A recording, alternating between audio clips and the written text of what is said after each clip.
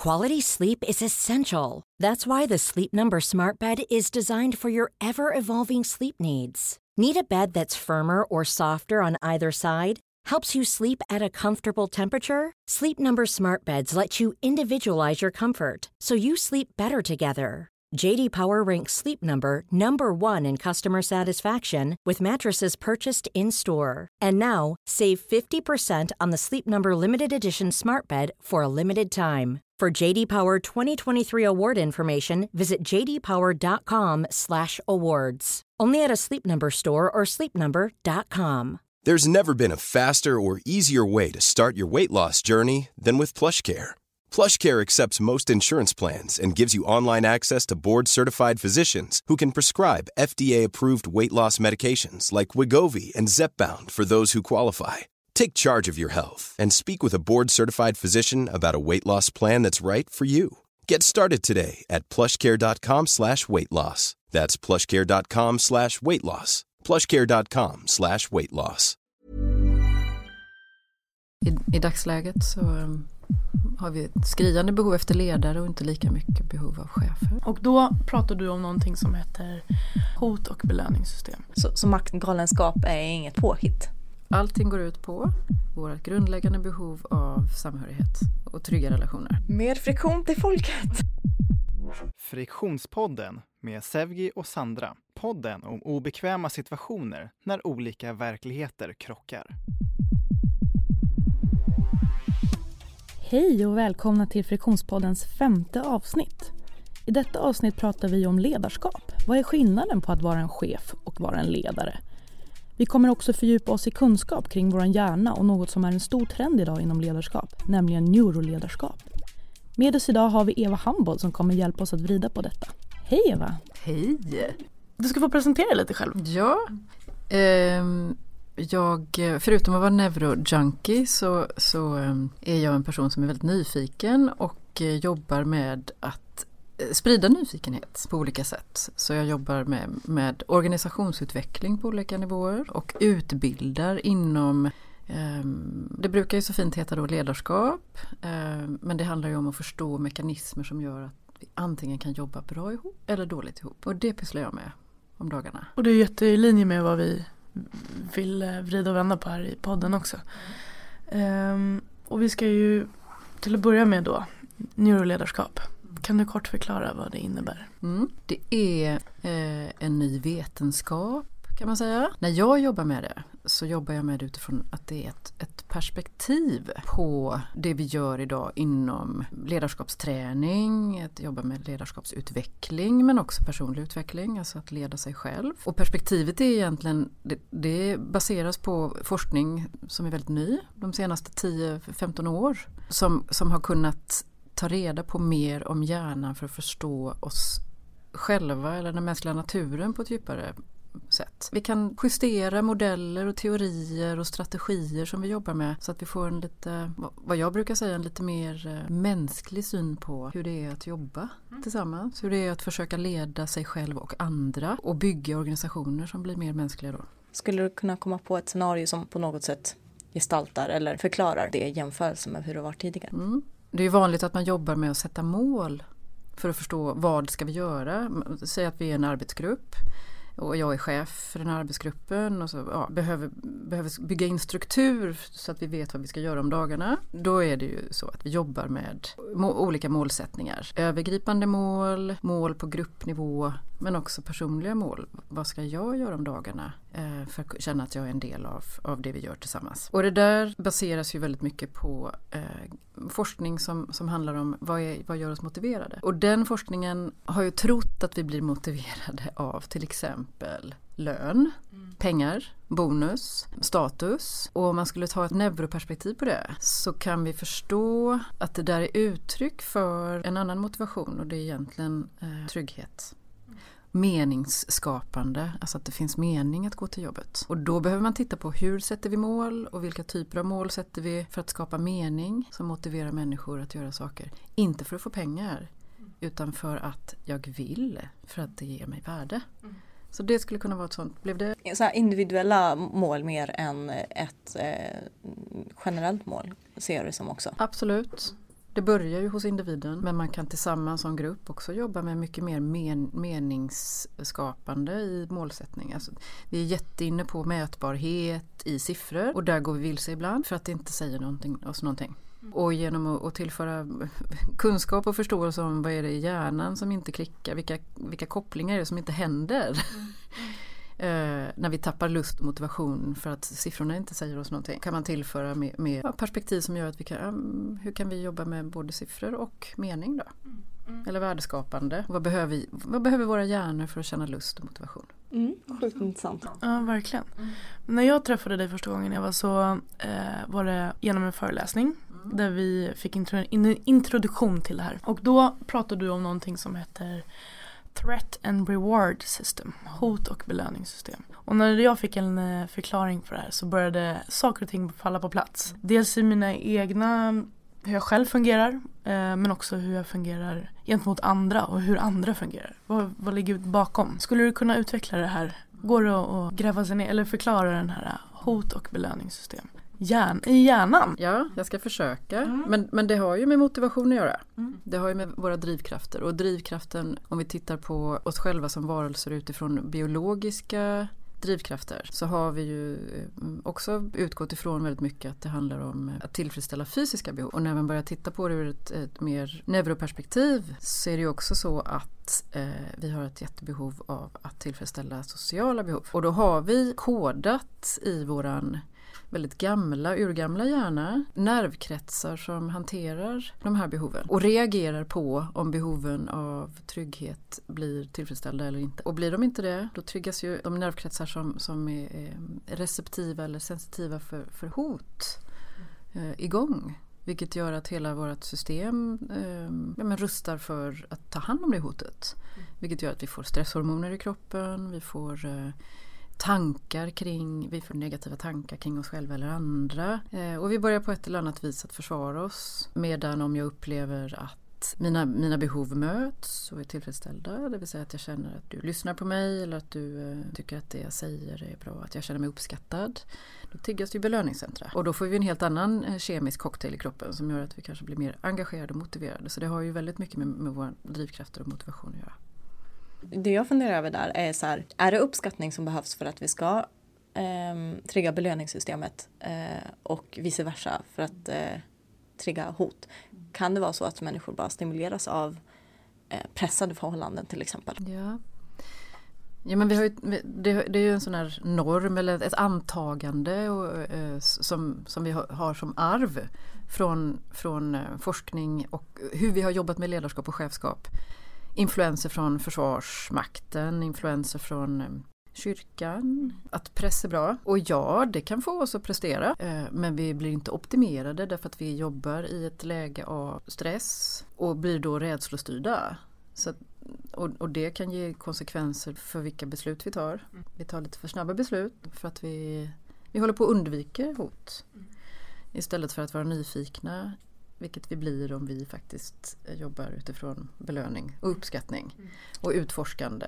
Och då blir det inte så mycket prestation utan då blir det mer experiment. Jag har läst, jag tror att det är en artikel du har skrivit, där det står att den delen av hjärnan som hanterar hot är betydligt mer utvecklad än den som hanterar belöningssystemet. Vi ser fler hot. Och det är därför uppskattning är så viktigt också. Det finns en bok om föräldraskap som heter 5 gånger mer kärlek, som handlar om just det, att vi behöver möta ett barns behov av kärlek och uppskattning för att de överhuvudtaget ska kunna lära sig någonting. Och där glömmer vi sen när vi blir vuxna att det är precis likadant. Vi behöver känna oss trygga och uppskattade för att kunna fortsätta lära. Och det är ju nu blir det en väldigt filosofisk aspekt på det hela om vi ska tänka kring ledarskap. Därför att då måste jag ju också ha gjort ett vägval att jag vill jobba med lärande, inte med prestation.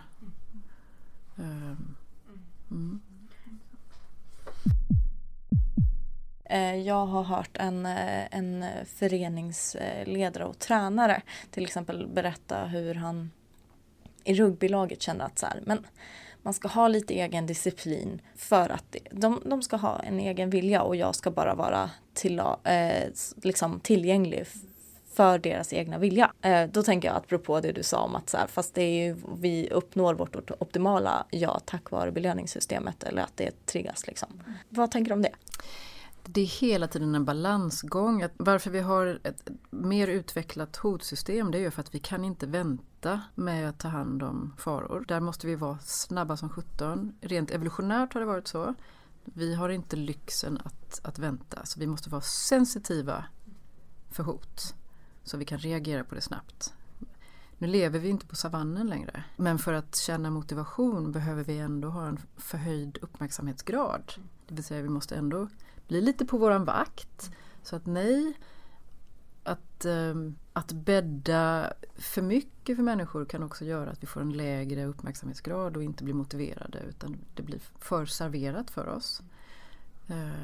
Men i våra strävan att leverera eller att arbeta eller att kreera, om vi nu ska vara kreativa, där behöver vi känna tryggheten i uppskattning för att kunna ha ett flow av goda hormoner i kroppen som gör att vi, hela vårt rörelsesystem är igång också i action. Och det är ju dopaminet som gör det. Dopaminet utlöses av uppskattning och dopaminet utlöses också av när vi blir nyfikna. Och när vi blir nyfikna då blir vi utforskande och då kan vi ta till oss information och då kan vi också börja engagera oss i samtal med andra. Vi får en öppenhet för olika perspektiv och allt det här kan ju göra att vi kan bli än mer kreativa och lösningsfokuserade. Vilket inte händer om vi ständigt har i åtanke, nu gäller det, tänk om jag misslyckas. Så nu måste jag liksom forcera igenom det här. Och då samverkar vi ju heller inte, därför att då är vi i försvar. För hotsystemet triggar ju igång beteenden utifrån att vi får en kropp full av kortisol och adrenalin. Och då har vi egentligen bara 3 primära beteenden att ta till. Nämligen fight, flight eller freeze. Så att om man vill jobba med att optimera sitt eget ledarskap eller andras förmåga att leda sig själva i samverkan eller i kreativa processer eller i lärandeprocesser, så utmana. Absolut, men med kärlek och uppskattning. Jag tycker det är intressant det där med vad konsekvenserna blir av när hotsystemet sätts igång.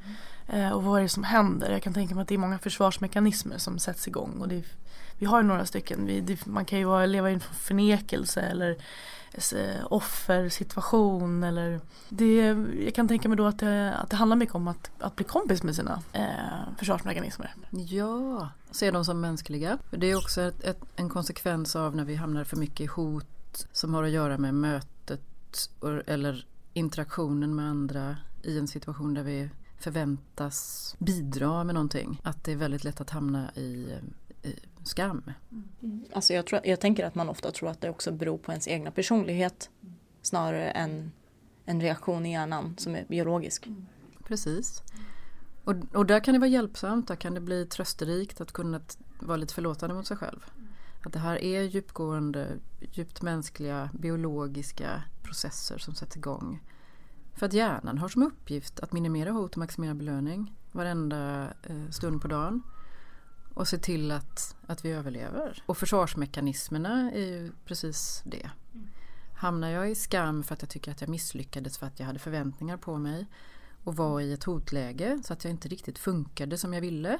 Jag blev låst, jag kunde inte tänka klart, jag blev inte verbal, jag kunde inte förklara eller jag kunde inte förstå och ta till mig. Nästa tanke som ju hot och negativa känslor ger, det är ju negativa tankar om mig själv. Som föds ur skam, bland annat. Och det blir ju inte att det där blev inget bra, utan jag är misslyckad. Och det föder ju inte några goda arbetsklimat att hamna i sådana tankar och känslor.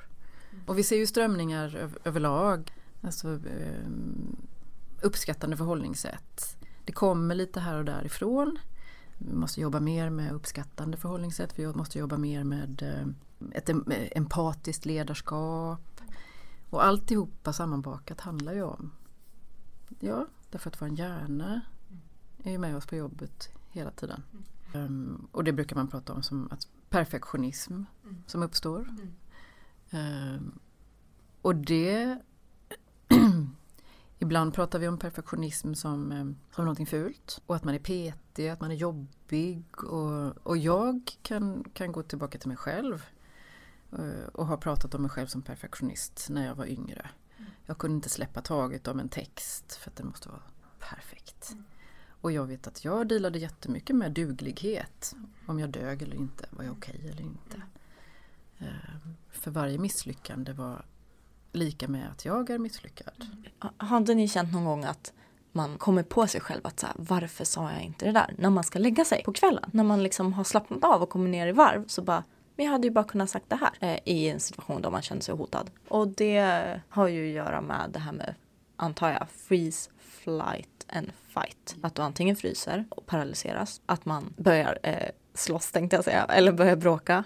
Eller att man flyr situationen. Hotsystemet som ju är väldigt grundat i våran mer primitiva del av hjärnan. Den här väldigt reflexiva, automatiska, dominanta delen av hjärnan som gör att vi ibland blir grottmänniskor och skriker och slår varandra i huvudet. Men när vi kan stanna upp, andas och börja tänka medvetet kring det och självreglera, då är det faktiskt så att vi aktiverar kognitiva funktioner som också kan kallas specifikt ibland för en kognitiv broms. Det är faktiskt, jag benämner vilken känsla jag har och ibland pratar vi om det som att ventilera. Och när jag har gjort det per automatik så klingar känslan av. I alla fall avtar i styrka. Och då börjar vi andas igen. Då syresätter vi hela vår kognitiva, tankemässiga kapacitet som sker på en medveten nivå. Och då kan jag göra ett medvetet val som jag inte kan göra när jag hamnat i freeze. Det där att sen ligger jag i sängen och säger, varför sa jag inte det där? Ja, men jag hade ju inget syre i huvudet. Kunde inte använda kognitiva processer.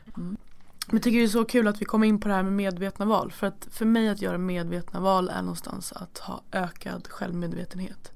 Och för att få den här ökade självmedvetenheten och kunna göra de här valen så spelar den här neuroscience, belön- och hotsystemen och också försvarsmekanismer in. Det känns som att det är några av success factors för att faktiskt bli en bra ledare och en medmänniska när vi möter andra människor. Och vi ska prata om ledarskap också. Vi har ju varit ute på stan och gjort en enkät och frågat vad olika människors perspektiv är på ledarskap. Vi ska lyssna på det. För mig är kanske en ledare mer en gruppchef, en chef på lägre nivå. En chef kanske är en större koncernchef som man kanske inte ens egentligen har någon kontakt med. Som ledare så har man en tolerans för utveckling. Men alltså för att ha ett ledarskap, du är alltid ledare. För jag kan vara ledare gentemot dig. Och då behöver jag vara på ett sätt. Och här behöver jag vara på ett annat sätt. Men jag kan ju fortfarande hela tiden utmana min toleransnivå eller mitt så här, ledarskap i förhållande till individer. Medan en chef är ett så här, jag är. En chef behöver ju per automatik inte ha ett gott ledarskap. En chef är någon som får något så här, ett mandat som att styra och ställa och det här ska vi förhålla oss till. Medan en ledare har förmågan att få med sig en grupp. En chef, det är mer en falsk bedömning tycker jag på en människa som inte ser sig själv vara jämlik med dem i sin omgivning. Jag tycker de sätter sig själva över andra och helt enkelt inte förstår sig på dem. Se att man själv kanske har varit i den situationen tidigare. Mer se sig egen vinnande i situationer istället för att leda och se sig själv som jämlika. Har du egen erfarenhet av ledarskap? Nej, jag har aldrig velat. Hur kommer det sig då? Nej, jag tycker att min tid här på jorden vill jag hellre ha till andra aktiviteter. Mera fritidsaktiviteter, familjen har jag haft jättemycket tid för. Och jag skulle aldrig kunna tänka mig att arbeta på det sättet som i alla fall i dagens samhälle chefer behöver göra. Det finns ju många, jag tror jag såg någon forskning om att det finns 500 000 ledare i Sverige. Så det är ganska många ändå. Varför tror du att man vill bli ledare eller chef? Jag tror att det är en personlighet. En genetisk personlighet. Att man vill synas, höras och man har det bekräftelsebehovet att vara stor. Kanske inte för mer än andra även om de också finns. Jag vill själv bli chef med tanke på att jag själv vill utveckla mig och se hur långt jag kan gå. Samt så att jag kan självklart tjäna pengar också. Man tjänar ju bättre pengar när man sitter högre upp. Och det är för min egen vinning, för mina nära och käras vinning. Men det jag kommer fokusera mest på när jag väl är chef, det är att bidra med gott humör, att alltid vara den starka som kan leda ifall andra är svaga och behöver en hjälpande hand så att säga. Så jag vill alltid visa vägen. Alla har ju sina egna motiv till varför man vill bli chef. Min är ju för att kunna få vägleda folk på mitt sätt, dela med min kunskap, se folk utvecklas. Det är det Det är fantastiskt. Vi som personer är alltid någonstans utifrån ett maktperspektiv har du alltid en ledning. En chefsposition, ja, det är frågan vad man vill. Om det handlar om någon så här hierarkisk ordning, du vill ha något så här makt, du vill kunna styra och ställa. Till exempel i det fall där rasism till exempel skulle pågå i jobbet. Finns det lägen, tycker ni, där man ska få peka med hela handen? Ja, absolut. Ja, men det är som du säger, att rasism det är totalt fel. Det ska inte finnas. Så ja, man får peka med handen då. Jag tycker faktiskt samma sak som att han säger det. Man ska kunna peka fingrar och peka händer och visa vägen om det är så att folk är vilsna. Ja, väldigt intressanta perspektiv där av de personer vi har mött. Sen finns självklart många andra perspektiv. Det kan ju vara så att man inte föredrar att en chef ska vara på det sättet som just de vi har pratat med. Men hur skulle du definiera en chef, Eva, i förhållande till en ledare? Jag brukar prata om det som att vara chef är ju att ha en position. Att vara ledare handlar ju om att jag behöver etablera relation. Intressant. Men vad tror du är anledningen till att en person vill bli chef kontra ledare? Den är ju svår. Jag kan bara göra antaganden där. Men det finns ju någonting inbyggt i chefskap enligt den kultur vi lever i och de normer vi lever i. Att vara chef är lika med att ha hög status. Ja, det var ju också en tjej som sa att många uppfostras till att bli chef numera. Alltså den yngre generationen. Och då är jag ju statusstyrd.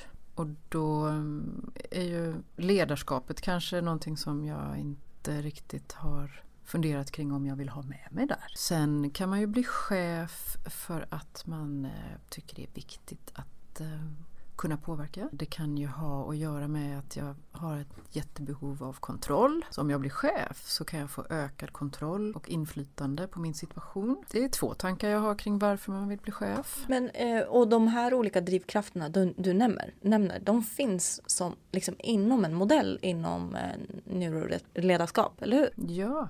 Skulle du kunna förklara den? Det har gjorts mycket forskning just kring de här sociala behoven utifrån social kognitiv neurovetenskaplig forskning. Och en herre som heter David Rock som också har grundat Neuroleadership Institute i USA har lyckats att paketera det här i en modell som heter SCARF som han pratar om och som jag pratar om som ett ramverk men väldigt mycket ett språk som kan få oss att förstå bakomliggande drivkrafter. Till exempel till att bli chef.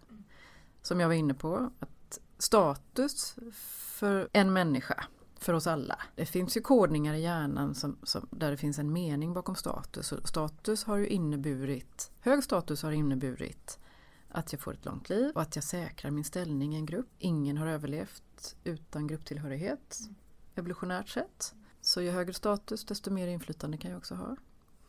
Och det är ett annat sånt behov av autonomi. Och nu hoppar jag mellan bokstäverna här. Men det är AT i SCARF då. Och status i S-et. Att uppleva att jag inte kan påverka en situation eller att jag inte har valmöjligheter skapar ju en lätt panik. Det kan man ju känna. Om någon tvingar en att göra saker som jag inte vill eller tycka saker jag inte tycker och tvingas att hålla med. Det är ett direkt hot mot min rättighet till autonomi. Och vad kan hända med mig om jag måste göra våld på mig själv hela tiden. Det kan gå in i skam och självdestruktion. Att jag helt plötsligt inte har ett existensberättigande. C-et i SCARF handlar om någonting som är viktigt också i relation till autonomi, det vill säga visshet. För hjärnan är behovet av visshet och avsaknad av visshet eller tydlighet eller förutsägbarhet ska jag säga, det mest hotfulla vi kan vara med om. Vi är ju meningsskapande varelser. Vi behöver förstå så att vi kan göra mening av vår vardag. Så att jag kan göra mening av, är du en person jag kan lita på? Eller inte när vi ska jobba ihop? Eller om du är min chef. Har du en egen agenda? Eller kommer du att hjälpa mig att utvecklas? Om jag inte kan avgöra det, om inte du är autentisk i ditt ledarskap, så kommer jag aldrig att lita på dig. Därför att du blir för hotfull för mig helt enkelt. Så det är C-et som står för certainty. R-et handlar om relatedness, vilket handlar om tillhörighet och samhörighet. Och att kunna känna tillit, att kunna relatera till och känna sig trygg med andra. Det känns väldigt mycket typ högstadie tiden för mig. Men känns som att det är lika viktigt på typ arbetsplatser för mig idag. Och inte bara för dig, Sevgi. Alla håller på och dealar med det här hela tiden. Är jag inne eller är jag ute? Tillhör jag eller är jag inte? Är jag vi eller dem? Är han, dem eller vi? Vi håller på med att sortera våra relationer oavbrutet. Och allting går ut på vårt grundläggande behov av samhörighet och trygga relationer. Och därtill kommer då den sista bokstaven i SCARF som står för fairness eller rättvisa. Och det har visat sig att i grupper som har en hög grad av samhörighet, alltså där man känner en stark vi-känsla, där har man högre tolerans för orättvisa. För man kan lita på att det ändå kommer att gå hyggligt bra för mig. Även om det går bättre för dig i stunden så kommer jag få min beskärda del av din framgång därför att vi har ju samhörighet. Men om jag inte litar på det, jag känner mig inte trygg med relationerna och jag upplever orättvisa i form av att min chef favoriserar någon annan eller ger mer resurser till den personen, då går jag direkt i hotläge. Och skapar konflikter internt då i en grupp såklart. Och så blir jag så här nyfiken på vad det är som gör att en människa inte vill bli chef. Vi träffade faktiskt en kvinna som sa det. Att hon inte vill bli chef. I enkäten. Eller som är kopplat till enkäten. Och hon sa att nej, men jag vill fokusera på annat i livet. Och hon var också mycket inne på det här med att det är en personlighet. Och att man då vissa föds till att bli chef. Man inte bara föds utan man växer upp med det. Man skolas in i det. Och att det är en personlighet. Det måste finnas andra anledningar också, tänker jag också. Men det var väldigt intressant kopplat till vår enkät. Vad tänker du om det, Eva? Jag blir jättenyfiken på det resonemanget. Och hennes självbild då, att hon inte är född till chef och därför inte vill bli det. Men utifrån min definition av chef som en position så kan ju vem som helst bli det, men föds inte det. Ledare däremot behöver vi träna oss på. För det handlar ju till syvende och sist om att jag kan leda mig själv. Men det ställer också naturligtvis förväntningar på att jag har något slags intresse av andra för att leda. Vilket jag kanske inte behöver ha om jag ska vara chef och bara skapa struktur åt en grupp. Men i dagsläget så har vi ett skriande behov efter ledare och inte lika mycket. Quality sleep is essential. That's why the Sleep Number Smart Bed is designed for your ever-evolving sleep needs. Need a bed that's firmer or softer on either side? Helps you sleep at a comfortable temperature? Sleep Number Smart Beds let you individualize your comfort so you sleep better together. JD Power ranks Sleep Number number 1 in customer satisfaction with mattresses purchased in-store. And now, save 50% on the Sleep Number Limited Edition Smart Bed for a limited time. For JD Power 2023 award information, visit jdpower.com/awards. Only at a Sleep Number store or sleepnumber.com. Many of us have those stubborn pounds that seem impossible to lose, no matter how good we eat or how hard we work out. My solution is PlushCare. PlushCare is a leading telehealth provider with doctors who are there for you day and night to partner with you in your weight loss journey. They can prescribe FDA-approved weight loss medications like Wegovy and Zepbound for those who qualify.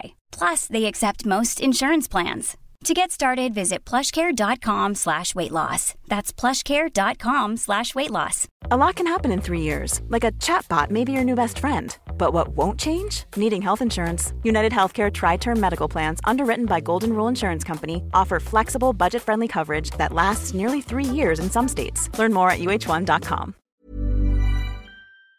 Behov av chefer. Du sa ju att det krävs ett visst intresse för andra för att man ska vara men för att man ska vilja vara ledare kanske. Det förutom liksom intresset för andra så kanske det kan ligga en liksom bakomliggande behov av att utöva makt, tänker jag.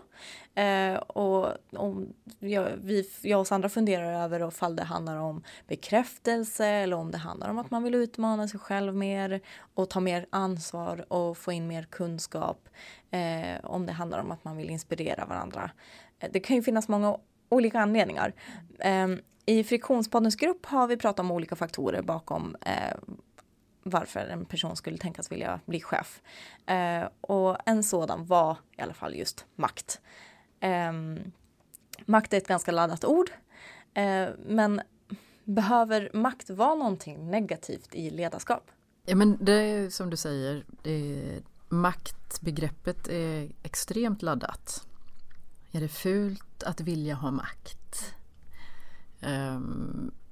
Eller inte? Och jag tänker att det beror väl på hur jag använder min makt för att tillgodose mina egna intressen, eller då kanske det skapar negativa konsekvenser för andra.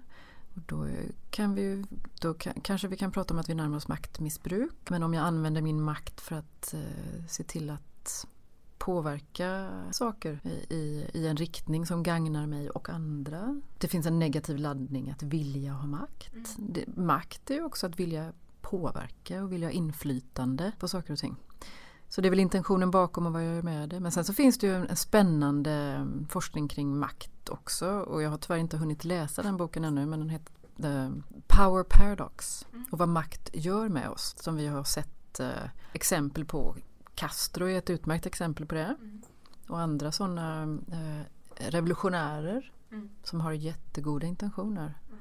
Men där de helt plötsligt blir maktfullkomliga.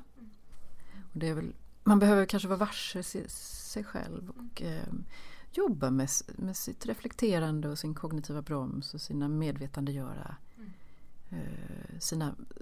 om sina beteenden och behov under gång om man vill ha makt.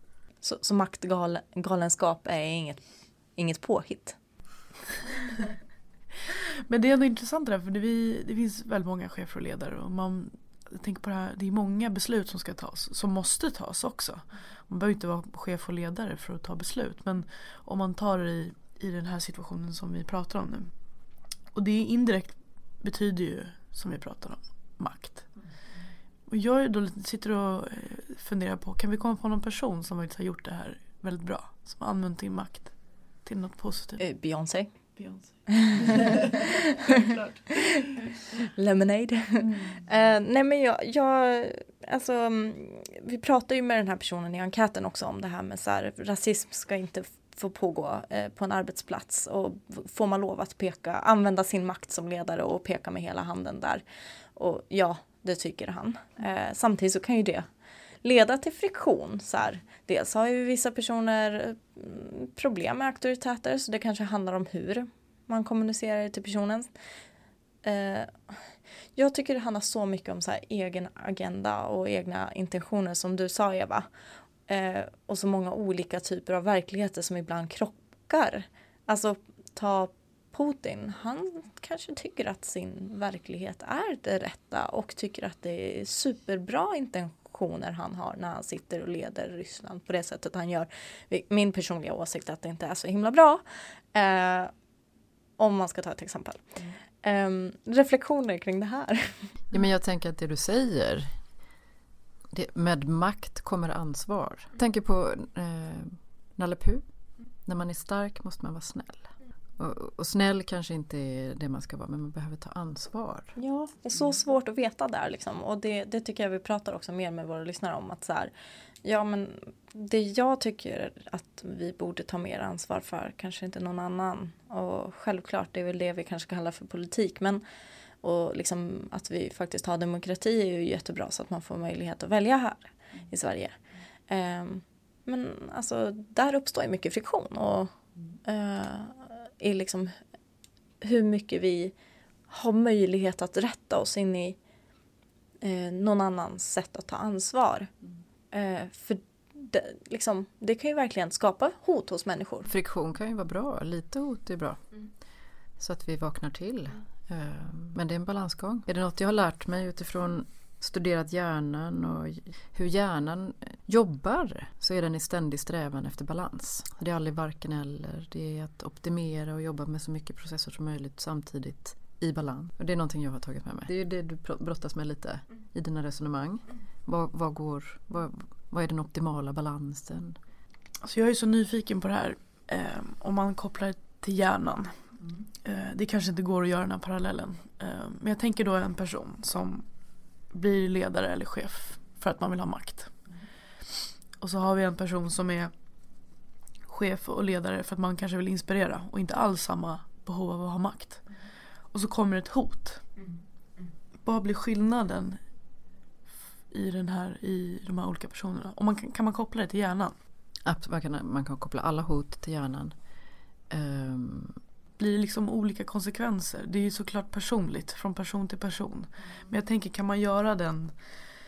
Jag tänker någonstans, om vi nu ska prata om balans, att ju längre jag är ifrån den här balansen, ju lättare det är att någonstans tippa över. Om jag då är i min syn en ledare och vill inspirera och inte alls har samma behov av makt, så kanske jag har lite mer balans. Och kanske inte reagerar lika snabbt, kanske inte hamnar i försvarsmekanismer lika snabbt.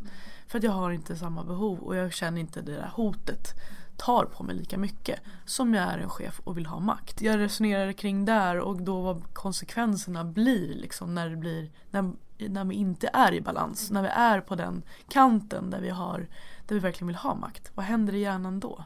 Blir det andra konsekvenser? Den är jättesvår. Så, vi är så invecklade här. Men så är det då man blir maktgalen. Ja, den är abstrakt. Det är en abstrakt frågeställning som också gör det svårt. För jag kan ju vara välgrundad och har jobbat jättemycket med mig själv trots att jag ändå har bestämt mig för att jag vill ha makt. Och jag kan vara en ledare som vill inspirera och motivera. Men jag har inte jobbat så mycket med mig själv. Andra parametrar som spelar in såklart. Jag jobbar hela tiden med mer medvetenhet för att hitta den här balansen. Vad är liksom så här, och då är det så intressant att veta. Jag skulle vilja ha en visuell bild, en röntgen och se vad som händer i mitt huvud. Och vad som händer i den här personen som vill ha mer makt och inte alls har den balansen. Jag skulle bara vilja se det. Men det är svårt. Det är ju så personligt såklart. För är man trygg? Har man landat i sig själv? Det är andra faktorer med såklart. Så det är en svår fråga.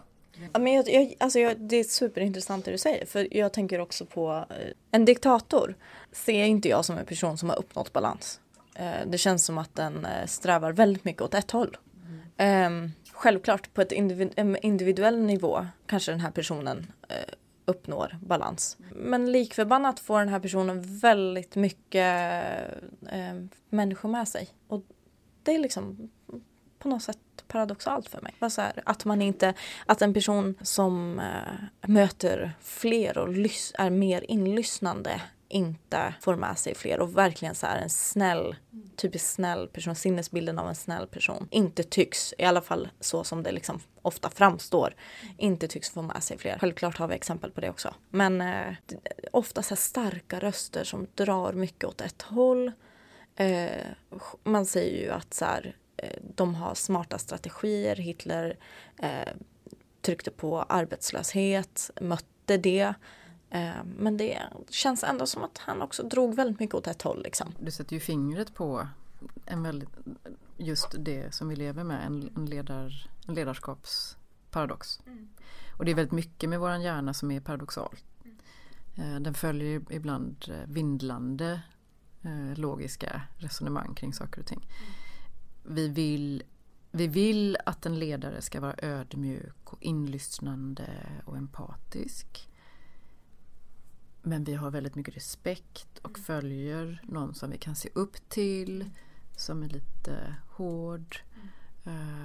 Så det är precis den paradoxen vi befinner oss i. Så vad finns balansen? Jag drar också kopplingar till det finns ett TED-talk, en av de mest sedda, som handlar om att inspirera och leda andra och att man ska börja med sitt syfte och sitt varför istället för hur och vad. Och jag tänker att har man ett tydligt syfte och ett varför så spelar det ingen roll om man heter Hitler. Det spelar ingen roll vad man har för baktanke. Man kan leda folk och inspirera folk till både bra och dåliga saker. Om man nu ska vrida på saker och ting igen här nu. Och jag ska ställa ytterligare en svår fråga. För vi pratade med massa människor i enkäten och fick resultatet av massa bra egenskaper som vi vill att en chef och en ledare ska ha. Och det är den här normen vi har och den här bilden vi har framför oss att en chef och ledare ska vara. Och så har vi pratat om människor som kanske inte fyller den normen. Det är ju ändå folk som har lyckats. Om man nu ska vrida på det här, hur man tycker att en bra chef ska vara. Om jag nu är chef och så är min intention inte god, hur kan jag då utnyttja kunskapen om hjärnan för att kunna få med mig folk eller påverka folk? Ja, Sjukt intressant. Ja, man kan absolut använda den här kunskapen till att jobba med manipulation av andra. Hur skulle det se ut? Kan vi komma på något exempel? Jag försöker liksom så här grotta in mig. Vad är det som händer i hjärnan? Finns det några mekanismer som med den här kunskapen om de här mekanismerna? Ja, men om jag förstår vad som försätter dig i hot, vad jag i mina beteenden, hur jag tittar på dig. Alltså det finns ju massor med exempel på jag tittar inte i ögonen, jag tittar lite bredvid. Så du blir osäker. Jag säger inte vad jag tycker, jag bara ställer frågor till dig vad du tycker. Du blir jätteosäker. Om det är ett test det här. Är jag god nog? Är jag duktig? är jag smart nu? Och så säger jag, klokt. Och sen lägger jag in vad jag vill. Eller tycker. Ja, så det handlar om att utöva vissa ledarskapsstilar för att någonstans trycka på hotbilden hos personer. Man brukar ju prata om härskartekniker för att manipulera och leda människor eller vara chef över andra människor. Management by fear. Och det här kan ske, det är orättvist att säga att de chefer som hamnar i sådana beteenden gör det avsiktligt. För väldigt ofta handlar det om att det är undermedvetet. Det är försvarsmekanismer det också. Men om jag läser det på så jag förstår hur den här härskartekniken påverkar dig rent mentalt, så kan jag ju finslipa det såklart och använda det. All kunskap går ju att användas i illvilja. Så även neurovetenskapen och psykologi. Jag tänker också på så här, jag menar om en person till exempel använder sig av härskarteknik eller jag använder sig av den här kunskapen för att få sin anställda till exempel dit hen vill. Och det beror på hot hen själv inte känner. Eller känner men inte vet om att hen känner.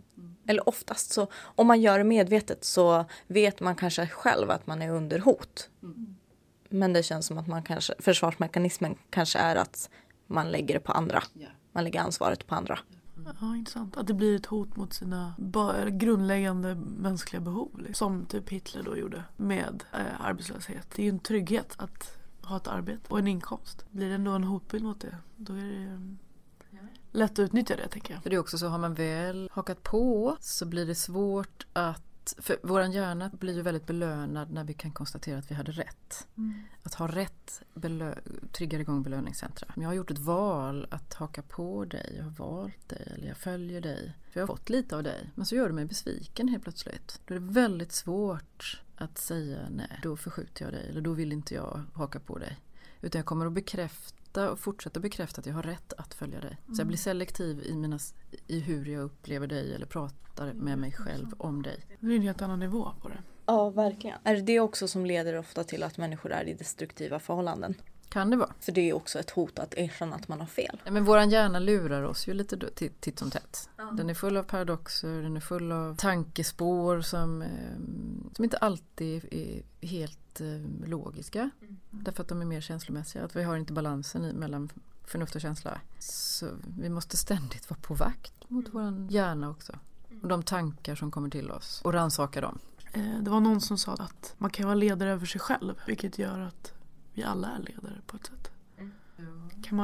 Är alla ledare över sig själva? Alltså om jag känner till mina grundprinciper väldigt väl och är i bra kontakt med dem så brukar jag koppla mina ageranden och mitt beteende ofta till det. Och då känner jag att jag leder mig själv. Och ofta känner jag också att andra kommer till mig mer då än tillfällen då jag är lite spretig. Liksom. Sammanfattningsvis tänker jag att så länge jag lyckas vara medveten om mig själv i rummet så leder jag mig själv. Att jag inte bara är reaktiv på saker som händer. Jag är också nyfiken på om det alltid finns en naturlig ledare i rummet. Det tror jag. Det tror jag också. Jag med. Hur kommer det sig att det alltid finns en naturlig ledare? Jag tror att den naturliga ledaren kan växla i rummet. Vi går ju in och ur roller hela tiden och det är ju det som är dynamik. Och dynamiken handlar ju om att vi känner av den sociala kontexten och anpassar oss hela tiden. Och bakomliggande behov kan ju vara att jag helt plötsligt måste skapa visshet för mig själv. Och då kanske jag tar ett initiativ och ställer en fråga eller uttrycker min åsikt. Och då utövar jag ju ledarskap i rummet. Och när jag är klar med det och nöjd med det, då kanske det är någon annan som helt plötsligt uttrycker en upplevelse av något. Så när man tar något slags ansvar? Och precis som du sa i enkäten, att göra skillnad. Det kan man göra bara med en enkel mening för en liten kort stund egentligen. Precis. Det är ledarskap kan ske på mikronivå. Det kan även ske när jag leder bort negativa tankar och leder in mer konstruktiva tankar. Det är också att ta ledarskap och ansvar. Jag tänker att i ett rum ibland så får en person mer trovärdighet än en annan, även om de säger samma sak. Den typen av så här naturlig ledare, finns den? Eller är det på grund av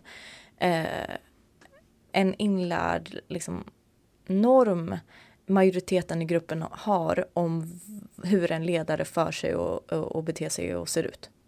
Som den personen får mer trovärdighet än den andra, även om de säger olika saker.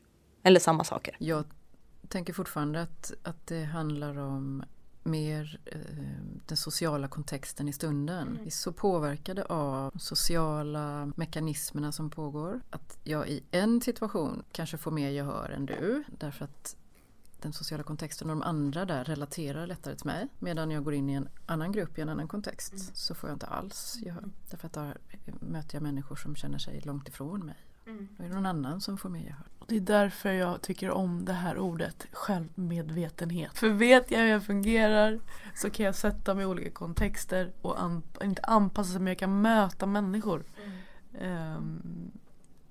Och undvika den här friktionen. That's why I love that word. Verkligen. Vi gillar ju inte ordet friktion liksom. Face your fears. Ja, men definitivt. Neuroledarskap handlar ju om hur vi ska använda hjärnans resurser smartare. Jag kan ju berätta hur jag försöker optimera min hjärna nu när jag har kunskapen. Ja, men jag har ju blivit väldigt varse att göra saker i rätt ordning. Det vill säga, är det någonting som kommer att ta väldigt mycket av min tankekapacitet, problemlösning, ta beslut, reflektera och fundera kring saker, då gör jag det först. Eller vid en tidpunkt där jag känner mig fräsch. Och sen vet jag också att jag kan inte hålla på med det hur länge som helst, så att jag avbryter för att vila. Och vila kan vara att göra rutinmässiga saker. Inte ge mig in i mejlen och hantera mötet med människor, för det tar kapacitet. Utan mer, men jag gör min administration. Jag kollar in några kvitton. Eller så går jag och bara tar en kopp kaffe. Eller går en runda. För det är ju också någonting vi har vetat länge, men som blir ännu mer aktuellt när vi förstår hjärna, kropp. Och att motorik och hela vårt motoriska system kan föda ny energi in i. Så jag kan också ge mig ut på en promenad eller gå ut och springa. Att jag hugger av dagar. Så att jag styckar av hur jag jobbar väldigt mycket i olika moment. Också utifrån när jag tror att jag är som mest skärpt för vilken uppgift. Sen är jag noga med att lyssna på om min hjärna behöver vara tystnad. Eller om den vill ha musik. Det har jag varit lite vårdslös med tidigare.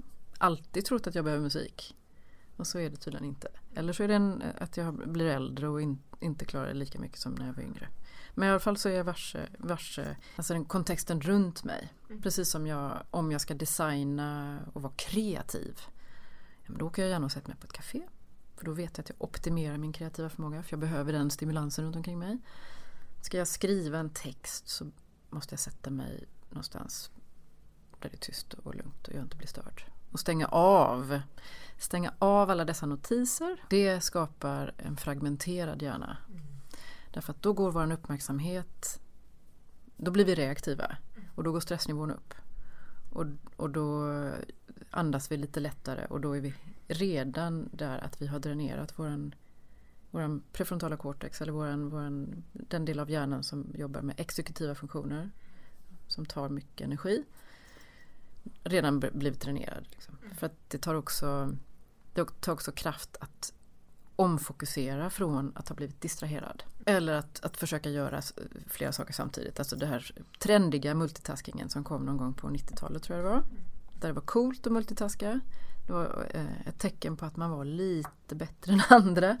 Man kunde multitaska. Att man hade en speciell, unik hjärna. Och det finns ingen hjärna som kan multitaska. Inte ens kvinnors hjärnor kan multitaska. Vilket ju också har varit en myt. Så att kvinnor kan göra många saker samtidigt. Nej, det kan vi inte. Men vi kanske har haft roller som har krävt det. Och det finns individer som kan ha högre tolerans för multitasking i att de inte blir lika stressade. Men vi optimerar inte vår hjärna därför att den switchar då mellan olika. Och för varje switch så tappar vi energi. Så det är jag väldigt noga med. Gör en sak i taget. Och sen jobbar jag jättemycket med belöning. Ja, när jag känner mig lite låg eller lite omotiverad eller lite trött så hänger jag någonting framför så här. Vad får jag? Ett glas vin redan vid 5 eller nej, men jag avbryter och åker och köper godis eller det kan vara verkligen vara högt och lågt. Och där kan man föra en dialog med sig själv. Vad är den bästa belöningen just nu? Ibland är ju bara att tillåta sig själv att vila en belöning. Definitivt, eller hur? Ta en mikropaus som är ett väldigt bra sätt att optimera sin hjärna. Mellan 10 och 20 minuter är absolut den bästa tiden. Då har vi gjort en reboot. Ungefär som vi gör med våra datorer när de kör ihop sig. Det gör vi med våra hjärnor om vi lägger oss ner och faktiskt bara tar en powernap. Och det är så intressant. Jag tänker också när vi gjorde den här enkäten och frågade varför man tror att folk vill bli ledare och chefer. Jag vet inte om jag vill det. Jag vill ständigt bli bättre på att leda mig själv. Jag vill nog, varför jag vill leda någon slags... jag vill ju vara en delaktig i ett paradigmskifte.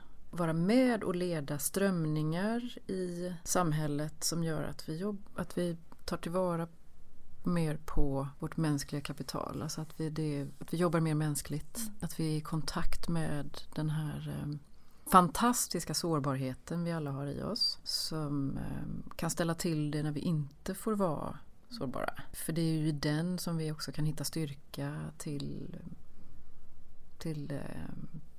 tankemässig briljans. Så, när vi är i kontakt med våran visdom och när vi kan vara sårbara tillsammans så kan vi ju faktiskt kugga i varandras. Och jag kan få tillgång till din visdom och då kan vi ju faktiskt...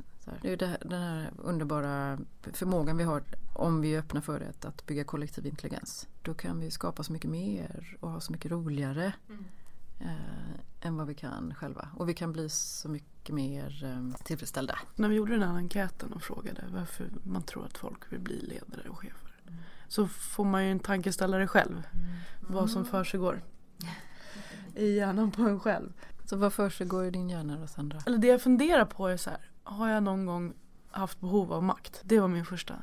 Och jag kan säga, nej, inte makt på det sättet. Men göra skillnad och få med sig människor är absolut lite kopplat till makt. Men jag vill inte lägga den betoningen där. Men jag tror också absolut för mig, och jag tyckte att det var en tjej av de tjejerna vi intervjuade, sa så himla bra att som ledare utvecklas du blir och det går framåt, det står inte stilla. Man testas för nya saker och man sin gräns för mycket, både tolerans och vad man klarar av att testas. Någonstans som man lär känna sig själv också i den processen, tror jag. Någonstans så känner jag till exempel med det här med Friktionspodden, alltså jag vill ju att människor ska möta varandra mer. Dela sårbarhet mer, vara okej med att de tycker olika och vara ärliga med det och inte vara rädd för att dela med sig med varandra. Det är ju någonting jag vill leda. Jag vill ju att fler ska vara så. Och det känns som att jag behöver makt för att jag behöver liksom trovärdighet också. Och det är det som för mig blir liksom skillnaden på att bara vara maktgalen och har goda intentioner. Jag vet att jag kan inte kräva respekt. Jag måste förtjäna respekt. Och ja, man kan ju välja att manipulera människor då, såklart. Men det känns ju som fusk. Då är det ju inte värt det. Mer friktion till folket. Friktion skapar utveckling. Det är i friktionen utvecklingen sker. Jag håller verkligen med. Och jag håller med dig också, Sevgi. Mer friktion till folket. Med det så sätter vi punkt för idag. Tack så jättemycket, Eva, för att du har hjälpt oss att ge oss nya perspektiv på ledarskap. Och tack också till alla ni som har lyssnat. Har du några reflektioner kring hur du är som ledare eller hur du tycker att en ledare ska vara? Dela gärna med dina reflektioner med oss. Friktionspodden finns både på Facebook och på Instagram, och ni kan självklart också... Hey, it's Danny Pellegrino from Everything Iconic. Ready to upgrade your style game without blowing your budget? Check out Quince. They've got all the good stuff, shirts and polos, activewear and fine leather goods, all at 50 to 80% less than other high-end brands. And the best part? They're all about safe, ethical, and responsible manufacturing. Get that luxury vibe without the luxury price tag. Hit up quince.com/upgrade for free shipping and 365-day returns on your next order. That's quince.com/upgrade. Planning for your next trip? Elevate your travel style with Quince. Quince has all the jet-setting essentials you'll want for your next getaway, like European linen, premium luggage options, buttery soft Italian leather bags, and so much more. And is all priced at 50 to 80% less than similar brands. Plus, Quince only works with factories that use safe and ethical manufacturing practices. Pack your bags with high-quality essentials you'll be wearing for vacations to come with Quince. Go to quince.com/pack for free shipping and 365-day returns. Maila till oss. Ha det gott!